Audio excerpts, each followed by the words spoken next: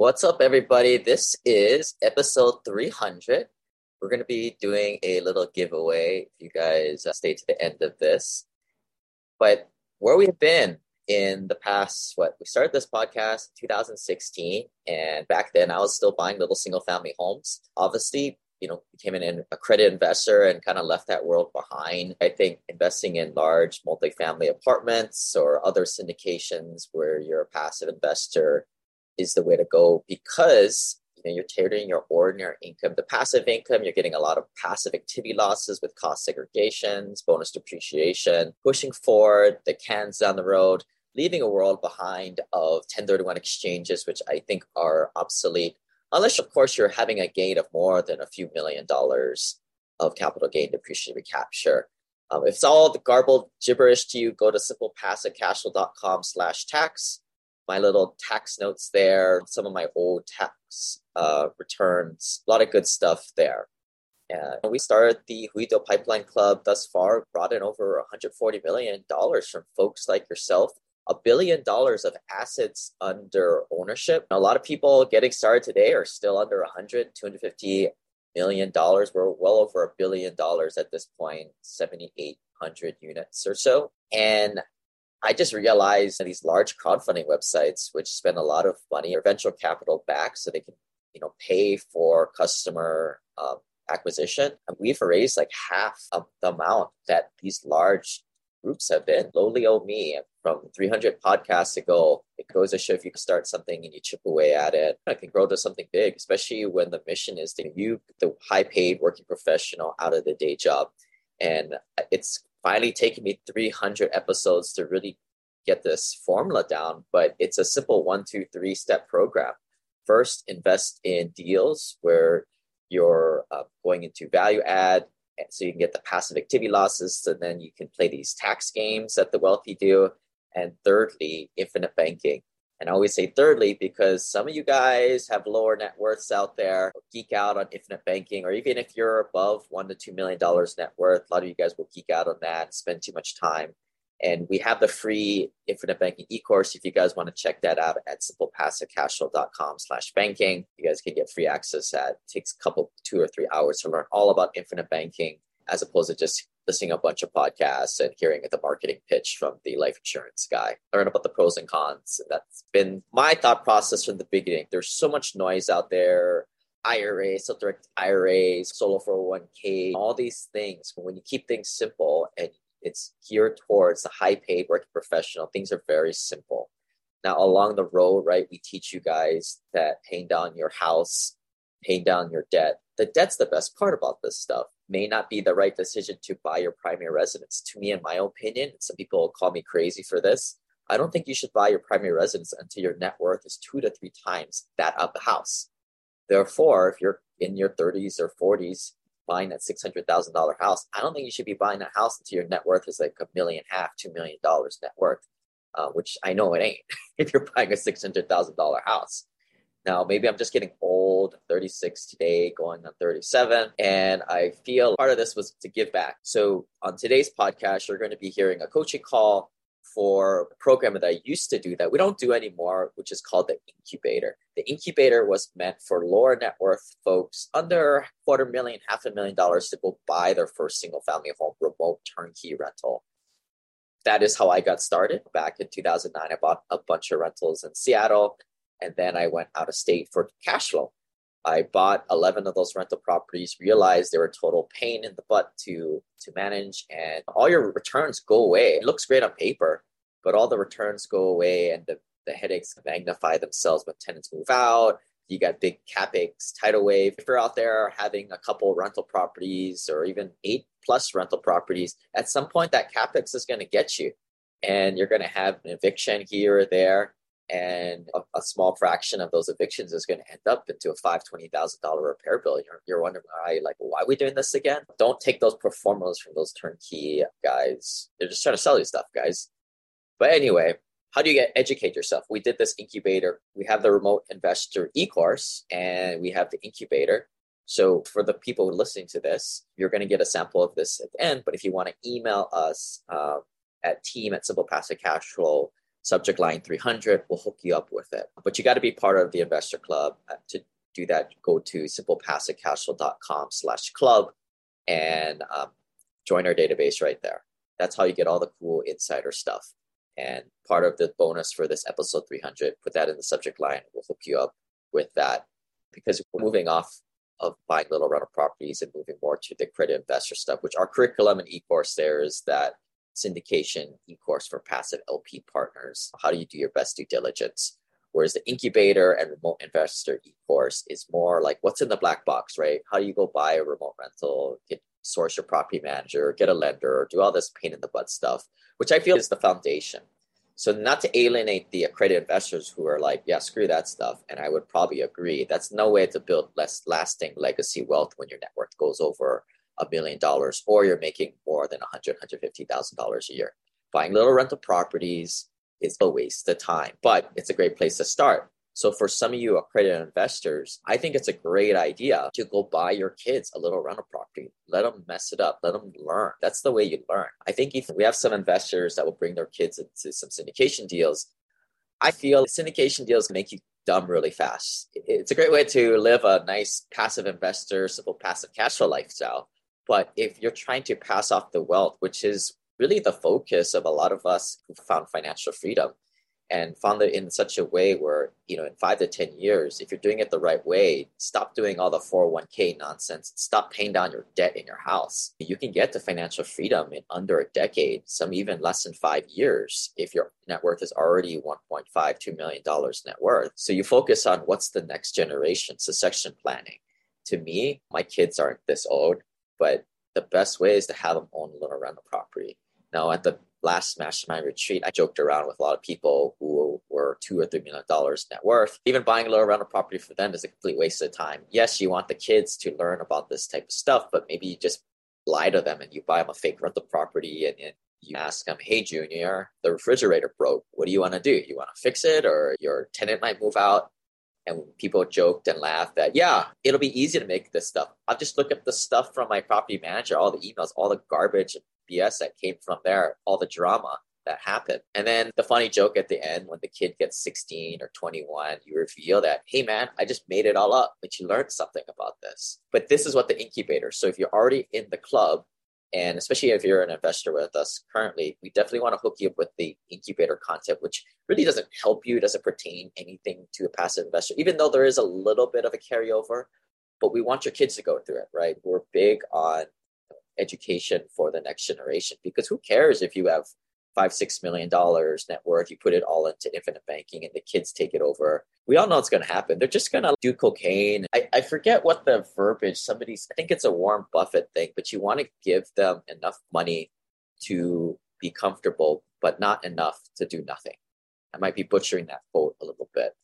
But you'll get a sense of what this incubator content is, again, for the lower net worth guys getting started in today's podcast with Marianne. It's going to help me ask the questions. This is probably like 5% of the whole incubator course. It's like about 20 hours, but that's the free gift. And that's the mission behind Simple Passive Cash Flow, right? Myself, working as an engineer, there's not a day that goes by that I'm not super grateful starting this podcast, which allowed me to start the family office upon a mastermind, which kind of replaced my W-2 engineering salary for me to do something that I enjoyed. And I want to continue to grow that group in the future. If you guys are $1 million, $2 million plus, and you get it, you want to invest in deals, but you need that network around you. You can't go to the local real estate club. You can't go to all this online free garbage stuff because there's just a bunch of freeloaders there and marketers and sharks out there. I created the family office upon a mastermind, now almost 100 members actually. Learn more, simplepassivecashflow.com/journey, or send a team at simplepassivecashflow.com an email. We'll get somebody on our staff to tell you what it's all about. But that's where we're heading off into the future. Deals, and I like this consulting route, right? To me, there's no better way of like impacting people. And for me, I don't really like to help the masses. I like to help people that I know. That's just the way that I've felt to give back. I like to know the people who I'm helping, and it's a smaller community there. Again, go to simplepassivecashflow.com/journey. The incubator is up for grabs for a very limited time. Email subject line 300. That's the secret code for the team to hook you up with it. But you got to be part of the club, simplepassivecashflow.com/club. And thank you for listening to 300 of the episodes. If there's any feedback or anything you guys want to see in the future, please let us know. Thank you for allowing me to quit my day job. If not, I'd probably be out there waking up at 6 a.m. for some boring job briefing that I don't want to go and regurgitating the company jargon of safety first or safety second, whatever it is. But again, thank you, everybody. Here's to another 100 episodes. And I'm looking forward to meeting as many of you in person as we open up in 2022 and beyond. This is a story about a dude named Lane. He moved to the mainland and bought one place to stay. And then one day he went try to rent them out. And then he became one real investor man. Hello, incubator students. And so we have old student Marianne here who went through the incubator course. So please go through all the past videos before you watch this video, because this is meant to round out all the remaining questions and fill the gaps. But thanks for jumping on, Marianne. Hopefully this discussion kind of helps more insight, and hopefully I can answer all these questions. Sure. Maybe I didn't understand or needed just some clarification. Yeah, and that's why we do this, right, in this format, as opposed to me writing down answers. And I'm a horrible typer, and I was never good at English. So it's always better to talk through the answers, because a lot of these are more answers in the gray instead of black. So first one here, homeowner association fees for rental property. Is this charged back to the tenant, or can it be tax deductible if it's a short-term rental? So let's just take out the fact that we're talking about short-term or long-term. I don't think it matters either way, but it's two things here. So the homeowner association fees, for the most part, you can do it either way. It's just some people decide that they want to charge the tenant. And I think some of us who've lived in apartments or houses, or in college, it was all over the place. Very similar. But most times the tenant is just in charge for one thing, especially in B and C class stuff, because dude, you don't want to give these guys responsibility to do another thing, and ultimately you're the one holding the bag or interest fees racking up. So if you got to make it easier for them, so they just pay one thing, which means they're typically reimbursing you for utilities or these homeowner association fees. Are you a non-accredited investor looking for opportunities to invest passively? How about a newer investor looking to get a bit of a track record and confidence from your skeptic spouse? And could you use the reinforcement of monthly checks paid like clockwork? The American Homeowner Preservation Fund, or AHP, is looking to bring new investors with them. I've been investing with them since 2016, and originally I used it as a means to pay for my regular expenses. I started with $60,000 as my initial investment, and that paid for my car payment completely for me. AHP collaborates with existing homeowners to keep them in their homes by restructuring or selling the debts, unlike their competitors that just kick their homeowners out on the streets. It's a way to make great returns while feeling good about making a social impact. After investing myself in the fund, it was awesome when owner George Newberry saw the impact our Simple Passive Cashflow Motley crew was making, approached me to become a spokesperson of the company. Invest as little as $100 by going to ahptitle.com. And if you want the free Burn Zone book, please claim it at simplepassivecashflow.com/AHP. And if you haven't done yet, join our private investor club for more insider access. Go to simplepassivecashflow.com/club. And then the other question, is it tax deductible? Yeah, sure it is. Necessary and ordinary for your business. I guess I'll let you ask the questions here. So actually that was for number one. So number two, in the section within the turnkey course on what markets do I invest in, like in the course material, how often is the top markets updated? Is it annually because it's due to the MSA data? They're not really updated. I just cut and paste this thing right here, and it's supposed to be, just guidelines. These are the types of markets. You'll probably never see California, New York, Boston, Hawaii, Seattle on here. All right, cool. These are all secondary and tertiary markets. If you're looking for a top 10, this is the clickbait type of stuff that maybe I would be, the one thing I would be on the lookout for, what markets to invest in. The one thing I would caution people is that to stay away from those very small markets. like a Boise, right? Who's making a lot of headlines now, but it's only a 250,000 populations. It's under that. I wouldn't invest in anything less than 500,000 or certainly 300, 400,000 population or less. Okay. When you're talking those bigger, medium size, large size cities, MSAs, now like there's not really much for the most part. That's exactly why you pick investing in a Phoenix or a Houston, because they're major markets. They don't really around too much. I would group B and C question together. Can we correlate like short-term or vacation rental kind of market with regular turnkey market? So for instance, like Jacksonville or Tampa, Florida, and Arizona, would you say those are, I guess, safer markets because you could do either ways, vacation or turnkey? To me, like the short-term rentals is an entirely different business. It's a very, and I say that it's still like people are living in your box, right? So from that respect, I think that's where you can say it's the same. But the way I look at it, it's very different because the clientele that you serve is very different. Term rentals is more discretionary. It's people on vacation. Just something like, just to prove my point, like very similarly, like mobile home parks is for like Class D, Class C type of tenants. But then you have RV parks, same structure, but two very different clienteles. RV parks are more for the families that like to travel and they like to go to the parks and on vacation. Like two very different clienteles. I just don't even like to intermingle and things like that. I think you got a good idea there, right? You're like, oh, if Jacksonville is a place where it's traditionally been a great secondary market with a lot of strong long-term rental market, and people happen to travel up the Panhandle, up to Florida to go on vacation because they can't afford to go to Disneyland or go to international travel. And that's where those types of short-term rentals come in. Right. But I guess I was just thinking more of exit strategy. If I need any in future, would it be an easier exit? But that was my thought on that. Oh, okay. Yeah. But the problem is, like, if you're buying a Class B house, it's a piece of crap in terms of short-term rental vacationer standards. So you're looking to get a long-term rental and then sell it retail to some unsophisticated Airbnb owner. Is that kind of the idea? If we have to exit, so for instance, like the pandemic like turned different, or at least at the beginning of the pandemic, we were unsure. And this was the other way around, like short-term, people are looking at long-term, or maybe, I don't know, with maybe in future it's long-term going to short-term, I don't know.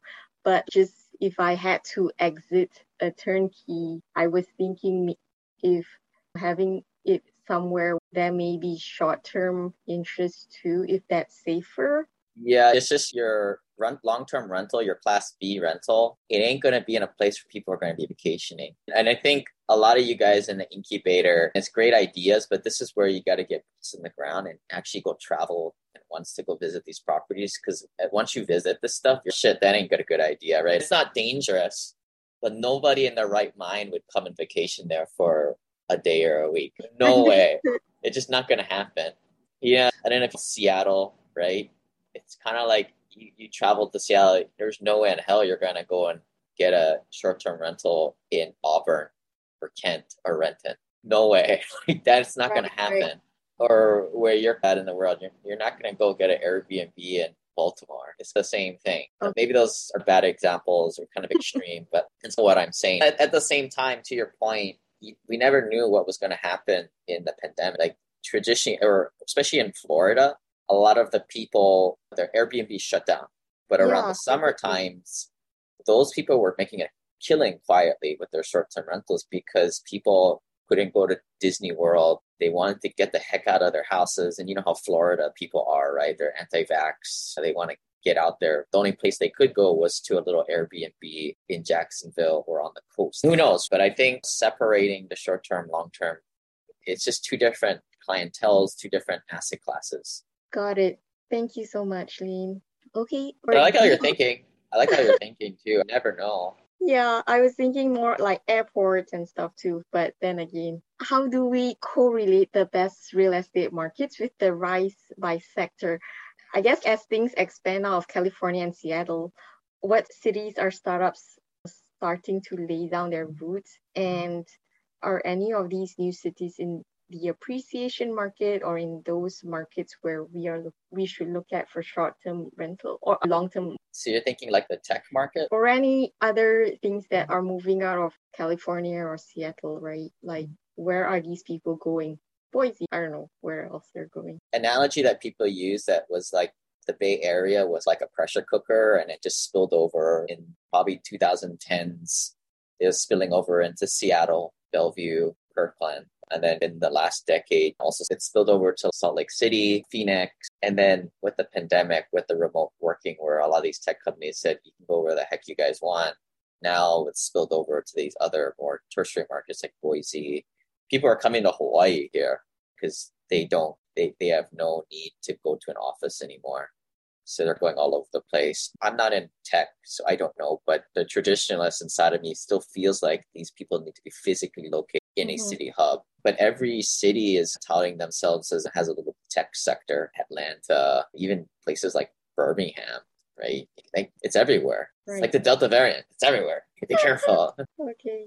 Thank you, Lynn. I asked specifically about Texas because in question E, because my husband just moved to Texas this year, where would you recommend to invest in Texas, and does it depend on year? Like in your copy and paste above, you mentioned that's pretty general. A year does not matter. Yeah, Texas is on fire. You see all the stats every single month of people moving from everywhere, especially California, pro economy, more of a red state.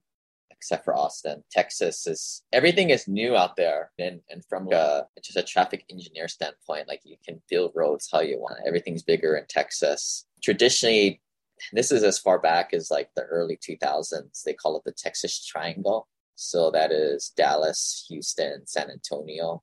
Anywhere in the Texas Triangle is just blowing up. That said, that has been the sentiment for the last decade. And now in the year 2021, it's getting old, especially in Dallas. You have a lot of unsophisticated people just coming into there. It's really hard to buy even Class C assets. It used to be you could buy it for 40, 50 grand a unit. Now you're over 100 grand for some of that Class C. Texas is overplayed, and you're probably like 5 years to be the first settler. But that said, all the fundamentals are still strong and people keep moving in. Rents are still going up. I guess that if I'm reading into your question, you're maybe not as hot in Dallas, but maybe people are starting to look in Fort Worth more, which is the sister city of Dallas. They're running off to Houston. Now, San Antonio was a little weak in the last handful of years, but now these things go up and down. But I don't think you can go wrong anywhere on like that or on the main interstates, even going out to the Panhandle. Okay, thank you, Lynn. That helps. Moving on to the next section on deal analysis. A is really just a comment on the deal analysis like Excel on the analyzer. I was wondering if we should include some of the assumptions by percent in some of the fields, and then also like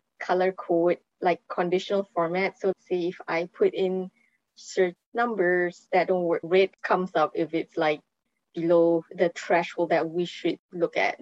So maybe I could work on that for you, Lane, if you want, or I could just do it for myself.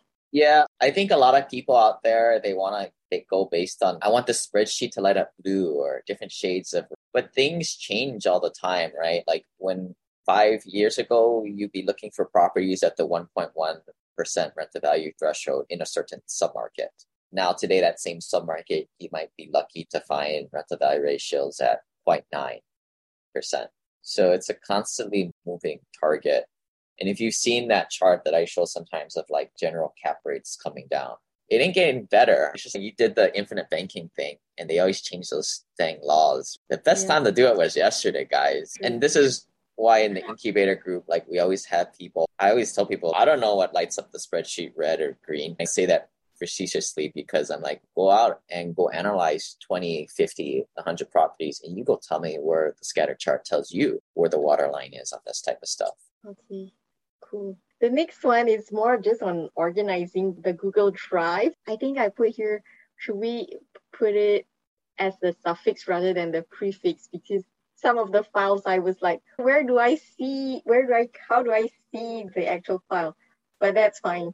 That was just my comment on organizing. Okay. What file are you trying to get access to? The Google Drive files. Yeah, but which one? Maybe I should email you directly because I put these questions a while back and I Okay. forget the deal analysis. Sorry. Okay. I think all the resources and files are just clumped in the share file. But if you go through the incubator course or the remote investor e-course, the links are there in the order of progression. So Okay. see, I caught you. You didn't go through the e-course. I know. Like that's how I would do it. I'm just like you, right? I'm like, all right, well, let me just read stuff as I need it, not go through the freaking order. And then let me download this big resource and just go through the resource. Like you can work backwards. That's how I would do it too. But that's why you're having that problem. Okay. Thank you, Yeah, Lee. yeah. That's a pretty typical of folks in our group, right? That's why you're doing what you're doing. So does net yield hold the same weight as cash on cash or ROI? Is NOI, does it hold the same weight, NOI, cash on cash? I've never heard net yield talked about too much, but cash on cash is a very common one. So cash on cash is based on how much money you have, like your down payment, and then how much ROI you're getting on it.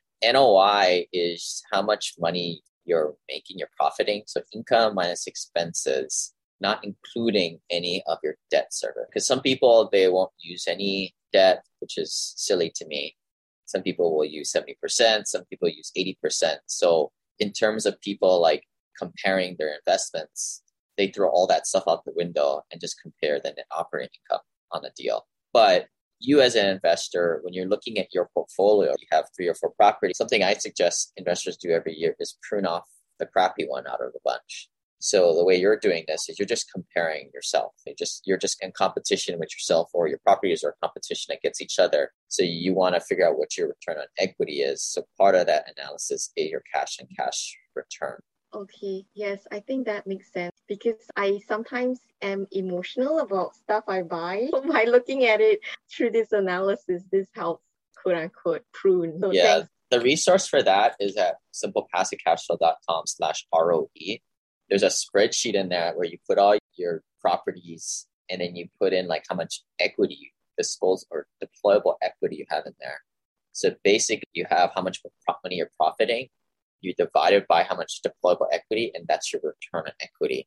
And then it compares all your properties. And for most people, they do this, especially the ones that have done it the traditional way where they try and pay off debt, which doesn't take advantage of all of the inflation that's happening now. You get killed by paying off now you're like, oh shoot, I have this one 100% paid off, even though I'm cash flowing a lot. And might be a great rental on my portfolio. This is my dead weight right here. This is what I should probably sell, refinance, do a HELOC on first. And that's what it helps you make that decision. Okay, thank you, Lynn. I think D was kind of related to C too. So cap rate. So let's talk about cap rate. I mean, should we only talk about cap rate when it's an all cash, since it's the ratio of net operating income to property value?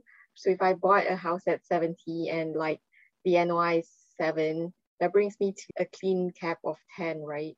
Or no? So cap rate is typically used that in the commercial real estate, or when you're buying little rental properties, it really doesn't, people like to use it to sound cool, but it's really, to me, not the place for that type of usage of the word. In single family home, you mainly discuss in terms of cash on cash return or return on equity, which is more just in competition with your own self. But when you're trying to compare, and all the investors like to compare each other's stuff. Ooh, I'm getting cash on cash return. That's how you typically talk in terms of things.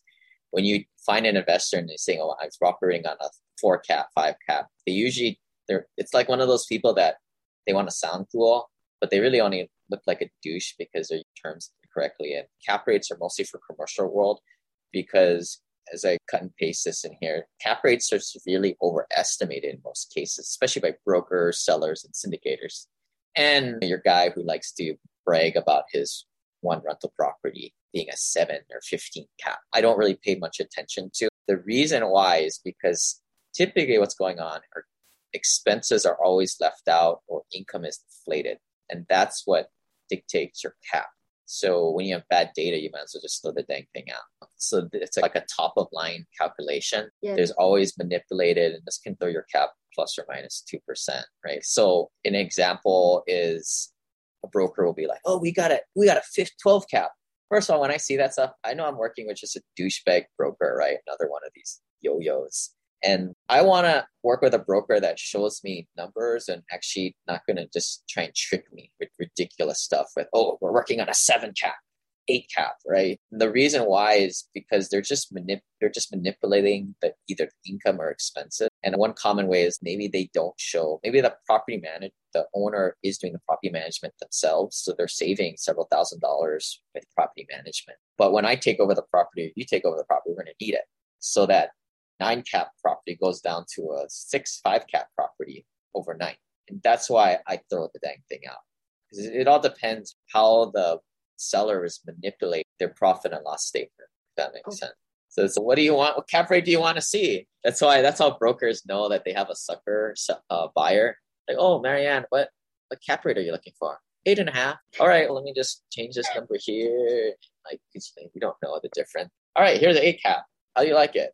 It's good. That's exactly what you wanted, right? When you're working with more institutional brokers, larger deals where they don't jerk around, they sell things as they are. Yeah, you still have to do your due diligence when you're playing a detective to get the cap rate. You have less and less of this nonsense. But with single family homes, anything under 60 units, this is going to be very common, and which is why I don't even look at the cap. Mind blowing. Thanks, Lynn. Appreciate it. Case study. I have not submitted my case study yet because my husband and I are looking at like an investment in Houston or turnkey in Houston. But the TK, I think Houston TK, they mentioned that they're out of inventory.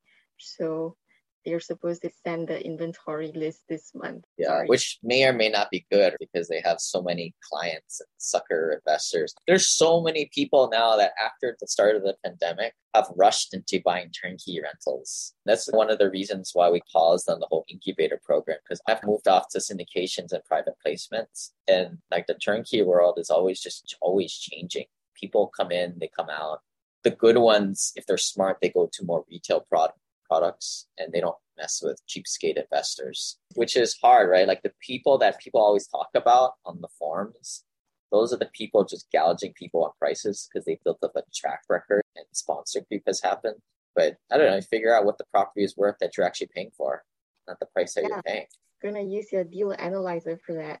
So thank you. You got to figure out what are like comparable sales, right? You got to do that yourself. And unfortunately, that's why I don't like residential real estate, because the price is dictated in a comparable sales. It has nothing to do with the number. So when you're buying a duplex, triplex, quad, it shouldn't go based on the numbers.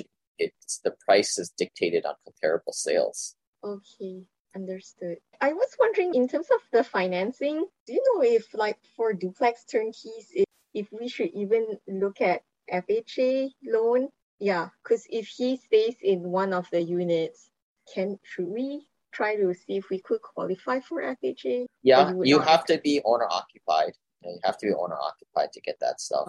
I'm not super familiar with the FHA, and this is where you talk with your lender because the rules kind of change. But my understanding is with the FHA stuff, you have to live there for sure. The Fannie and Freddie loans, you don't have to be living there to be non-owner occupied. But you got to come with the full 20% down payment. And you're going to have to pay maybe a quarter point, half a point higher than what you would have otherwise if it was owner occupied. But I don't know. If you guys are accredited investors, to me, it's a freaking waste of time. Whoop-de-doo. You do all this work, you do the inspection, you buy, especially when you buy it over market price, because you're surrounded by a bunch of unsophisticated turnkey buyers that just listen to a bunch of podcasts and you're overpaying by 10, 20 grand plus. All you're going to have at the end of the day is you're going to be underwater and you're going to be making a few $100s of cash flow a month. For younger people, that's cool. But if your net worth is $500,000 or you're a credit investor, then in Hawaii, we call that poho. It's not worth it. It's PITA. Okay, thanks. Even with I think the allure is the FHA. Ooh, we can get in with 5. And look at the ROI, the cash on cash, because my down payment is so low. I'm just making this up 30% on my money, 40% on my money just on cash because I only have $10,000 down. But how much are you really making at the end of the day for that level of effort? I don't know. And then especially for accredited investors, you're going to be living amongst your tenants. This is not cool for married people, in my opinion, but this is a lifestyle thing, so don't listen to me. And If I was an accredited investor, I'd want to live in somewhere cool instead of just a turnkey rental with LVT flooring and like indestructible like countertops. I'd rather living in a nice luxury apartment. I think same as my husband. He likes apartment living too. So, Yeah. but we'll look and see. What happens, Yeah. so. But I get it, right? Like the FHA is that that's the lure, right? You're coming with 5% down and the Yeah. wheels in your head are, ooh, that's Yeah. great ROI, but does it really move the needle?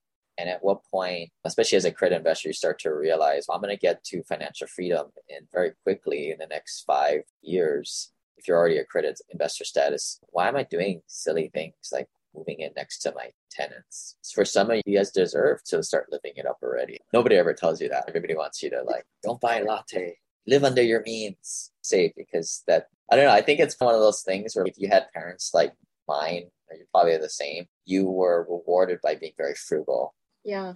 And I guess at work, if you do well, you get rewarded with more work. So Yeah. How messed up is that, huh? yeah. Anyways, yeah, I guess B was along the same lines as what we already went through, because Sophie is 10% down, not 5, but 10, but no PMI, and 30. So we were looking at that too.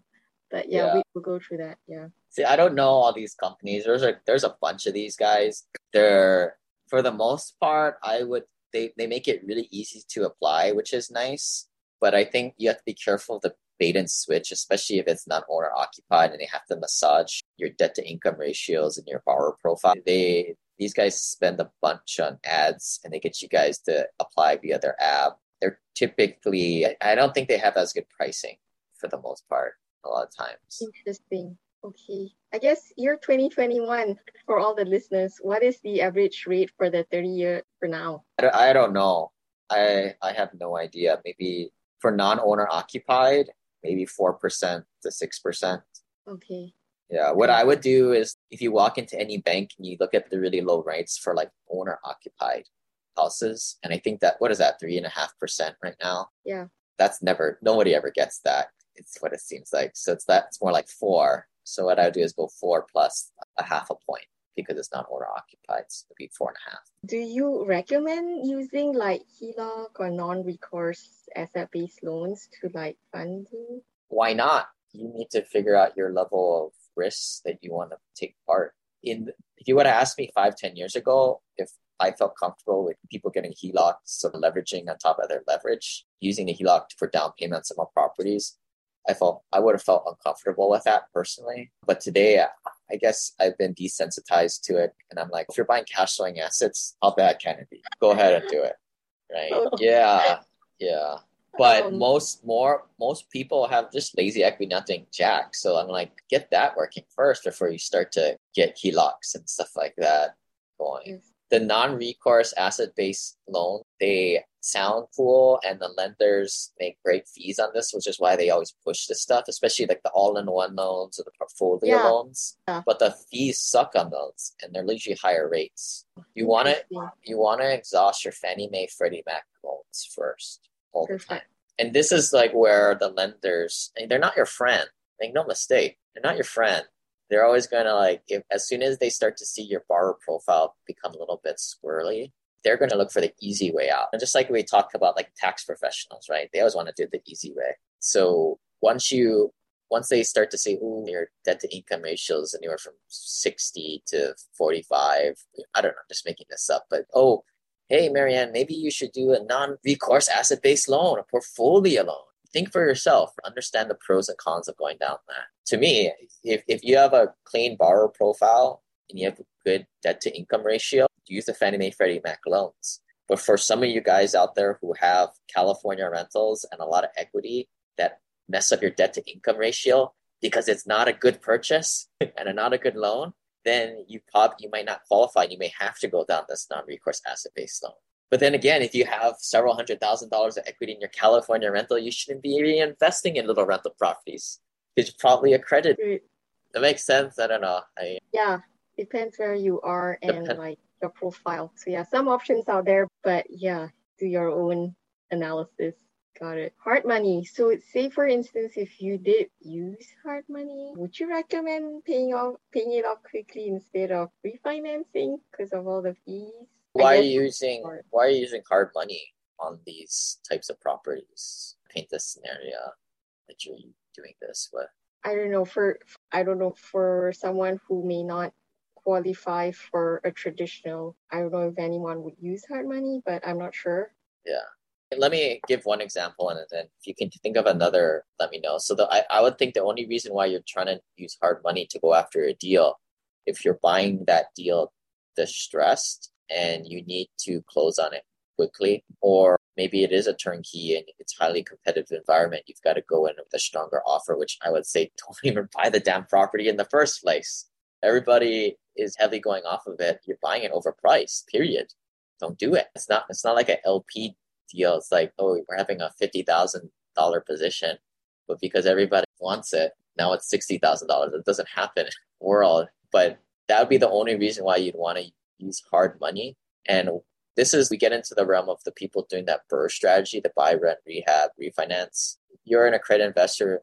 To me, this is just child's play. Just don't waste your time doing this stuff unless you like to feel like you're making a lot of money and feel like you're important. That'd be the only reason why you do the hard money. But that's up to you, right? Like, how do you want to run your finances? Do you want to use cash, or would you rather use a HELOC or use a hard money loan and keep the cash on the side? It's always having dry powder. It's up to you. Is there any circumstance you can think where you would have to use hard money to go after a deal? Only Like, you want to go in heavy, right? Because all the Yeah. books tell you if you go in hard money, you can get a 5% discount, which doesn't happen. That was like 1998 or something like that. It's not really real, especially when you're buying retail type of products like turnkeys. You're not going to get no discount with that. You're already buying it overpriced. Okay, good to know. Cash reserves. So, like in case of vacancies, I don't know, like how much would you recommend, whether percentage or number, like in order to handle the loan payments? Like what kind of cash reserves should we have in our own like total portfolio in case of vacancies if we're doing 20? This is totally up to your personality too. Some people believe the coronavirus is real, some people don't, right? Like it's all based on where your personal head space is at. If you want the bank, whether you call them smart money or just conservative, too uber conservative, they typically want anywhere from 3 to 6 months of principal, interest, taxes, and insurance. So on a little rental property where your mortgage, your guy is $500, they're wanting what, $1,500, $3,000. So we can use that as a starting point. How does that sound to you? Would you like more? What is your personal comfort level, I guess? I would say that plus times 6. Okay. And this is where like it's up to your personal comfort level. Like I would say in my experience, what's the worst that can happen? A tenant messes up your property and now you got to pay $20,000 to get the thing back online. There should be other places you should be able to take cash from to pay for some very low chance of something, but high impact thing like that. What's going to happen 80% of the time is maybe a tenant moves out and maybe your property goes vacant for a handful of months and you might have to fix something. So that might be, you got to pay your debt service for a few months. So $1,500, maybe you got to put in $1,000 of repairs. So $2,000 to $3,000 is you're going to be your hit in most cases. So I would tell people like, we'll have at least in dry powder. But then it also has to do with your personal cash flow levels. Like we just had in our mastermind group, a guy who makes nets $8,000. He puts that away every month, old Henry. And I'm like, dude, you're fine. Like you can have a vacancy every single month, several every month, you'd be fine. So he needs less dry powder around. And for a lot of people in our group, a lot of you guys are able to save $2,000 to $3,000, $4,000 per month. So you're good. You can also keep some dry powder in like some IRAs, Roth IRAs, or I'm not saying you should have $3,000 times 6, like how you're saying. I think that's a little ridiculous. And then as you get more properties, right, I think your level of dollar per property goes down because you're reaching more steady state. You're more diversified, right? So it's harder in the beginning and when your net worth is lower, which sucks. That's what's hard about this whole wealth building thing. In the beginning, it's the hardest. But as your net worth grows, as you have more income, more cash flow from just your day job, and you have more properties, your level of insurance goes down. And just to use an extreme example, if you had larger companies, they self-insure to a point. Yeah. It's psychological for me because I use Mint to track my net worth. So when it drops, the cash side drops, I'm like, oh, I wish it was up again. But yeah. And this is like every situation is different. And what I would say for you, you're more on the conservative side. But for every rental property, this is just me shooting from the hip. Don't do exactly what I'm saying because I just thought of it in a minute. But like maybe knowing your personality, maybe I would get a few $1,000s per property of cash reserves, but be able to pull a little bit from elsewhere. If you're able to net $3,000-4,000 per month, you're good right there. And then the more properties you get, I would say you maybe $1,500 per property. Right? You start to work your way down that way.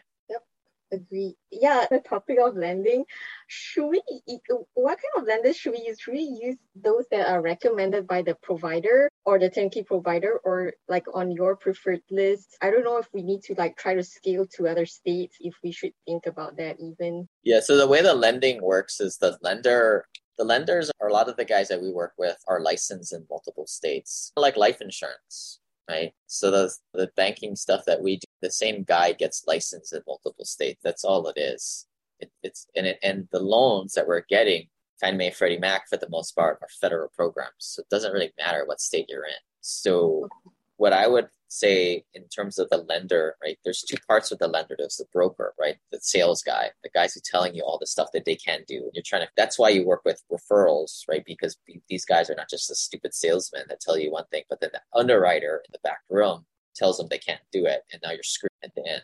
So general rules of thumb is you don't go to a large bank because typically those people might be great at working with owner occupied stuff in the state that you live in.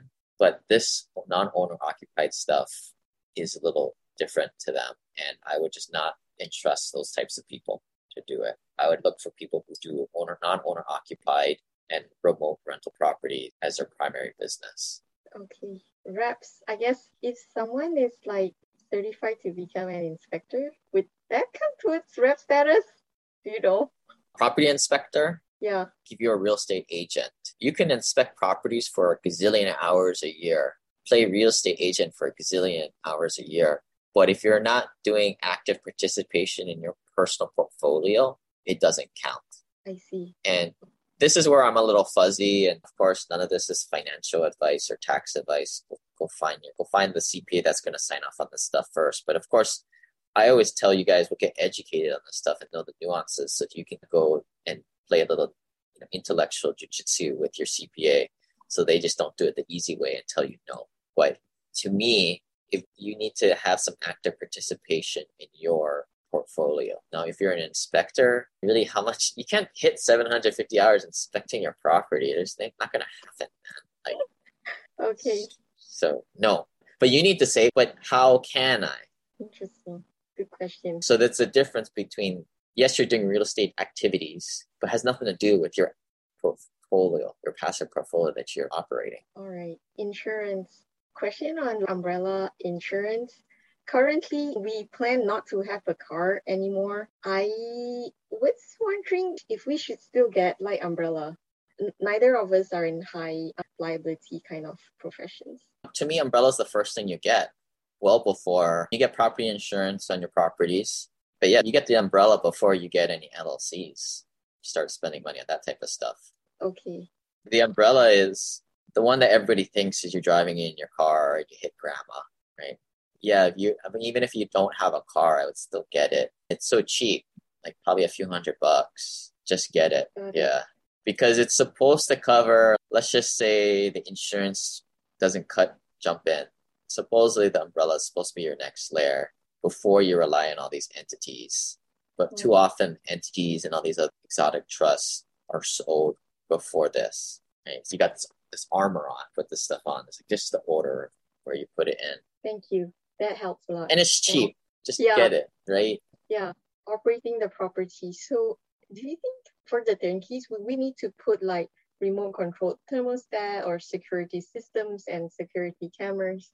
Or that depends whether it's A, B, or C type of turnkey? Yeah, you're not going to put a Siri or a Alexa thing in that property. Class C, they'll probably just steal it or something like that. It sounds cool, but it's just not the clientele. My style is like you hire good people and you rely on their expertise as consultants, and these are your property managers.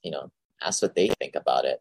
They're going to give you the best opinion because they're boots on the ground. They know the clientele, they know the area, but typically not in the type of long-term rentals that we're doing. Short-term rentals, probably, but that's a totally different business. I'm just saying this, but I don't want security cameras in there. I'm probably going to get sued or something like that for invasion of privacy or some nonsense like that. Okay. Exit strategy. If we can sell it back to the turnkey provider, or should we? You could. They don't buy it. That's an option. Most times they know that you're an unsophisticated buyer who's distressed, so they're going to buy it for pennies on the dollar, just like the used car dealer. And this is the thing, right? The business model for a lot of these name brand turnkey companies is they're buying $100,000 property for a 120. Now, if you come to them and you say, no, I don't want this thing anymore, they're probably going to buy it for 75 and then sell it again to some sucker at 110 to 120 again. Okay. If we have a bad experience with a tenant and want to exit, could we change property managers instead of selling it?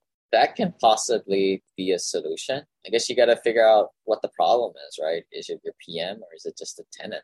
Or maybe that property isn't very good. And this is where you have to figure things out because everybody's going to be blaming each other. So, for example, the properties manager is going to say, well, the turnkey company sucked because they didn't fix all this stuff. Or they're going to blame the tenant. We have a horrible tenant. The tenant's going to be blaming the property manager and that the property sucks and it's all broken. It's just a constant finger pointing game. So it's your job. And if you got 3 employees, they're dysfunctional. They can complain to you as the boss. For all you guys out there that are like managers of people, it's just like the childish stuff you have to deal with. Totally. You think that it's going to be like a grown-up adult and once the kid graduates and goes off to college, no more problems. But maybe there are still some problems. Like when we sell it on MLS, should we target retail or like investors, like bigger pockets investors? Or would you recommend for sale by owner? I would sell it. If the tenant moves out, then what I would do is fix it up retail. You might have to spend $10,000 to $20,000 and then sell that thing to a local broker to sell to some retail owner-occupied buyer. Hopefully is thrilled with emotion to buy it and will overpay for what it really is. If you want to get rid of it, what I would do is I would list it with a lot of discount brokers that will sell it with a tenant in place to a turnkey buyer. If you guys need a recommendation, you guys can shoot me an email. I can connect you with my guy who does that. It's kind of like a boat. You're happy when you get it, and you're even happier when you unload a turnkey rental property. If you're an accredited investor, right? For those of you guys out there who are under $500,000 net worth, keep buying rentals. Always have to put it in because people cannot make that differential. Understood. And would you ever recommend owner financing? Never. It's like a unicorn. It never happens. These guys, and don't even fall for this stuff. The tenant's like, oh, I love the property. I want to live there. Can we work out some deal, lease option, owner finance? There's a reason why these guys are living in Class B and C rentals. Their credit report is probably shot. They don't follow through with things. It's not going to happen, guys. Just stop wasting your time and just sell it retail or to a discount broker. It's like borrowing money, lending money to your brother-in-law or your sister-in-law. You're just not going to get it back. It's just not going to happen. I think that's F, right? Would you recommend selling to family? Oh, no. Heavens, no. And the problem is, you might be in good faith, selling the property. I've done it in the past where I sell properties to people I know, and I'm always, hey man, I'm just being honest here. I fix things up as they needed, but if something should break, I'm sorry. It's just the risk you take on. So you need to have that discussion. To me, it's not worth it. And then would the year of the house be built into the key decision to exit strategy? Not really. Houses, it's not like commercial assets where there's a definitive Class A, B, and C type of thing with ages, where apartments in the 1970s are more like the Class B minus type level, or Class A is getting into the 1980s, 1990s. Houses, there's no age on the date for the most part. The bad side of that is you can sink an infinite amount of money into a house too, in terms of repairs and upgrades, etc. But any other questions? Good question. Those were all I had as I went through the course because it was so detailed and I guess answered most of my questions already. So thanks, Lane. We'll throw this into the remote investor e-course for folks. Thanks, Marianne. This website offers very general information concerning real estate for investment purposes. Every investor's situation is unique. Always seek the services of licensed third-party appraisers and inspectors to verify the value and condition of any property you intend to purchase. Use the services of professional title and escrow companies and licensed tax, investment, and or legal advisor before relying on any information contained herein. Information is not guaranteed, as in every investment there is risk. The content found here is just my opinion, and things change, and I reserve the right to change my mind. Above all else, do your own analysis and think for yourself, because in the end, you are the only person who is going to look out for your best interests.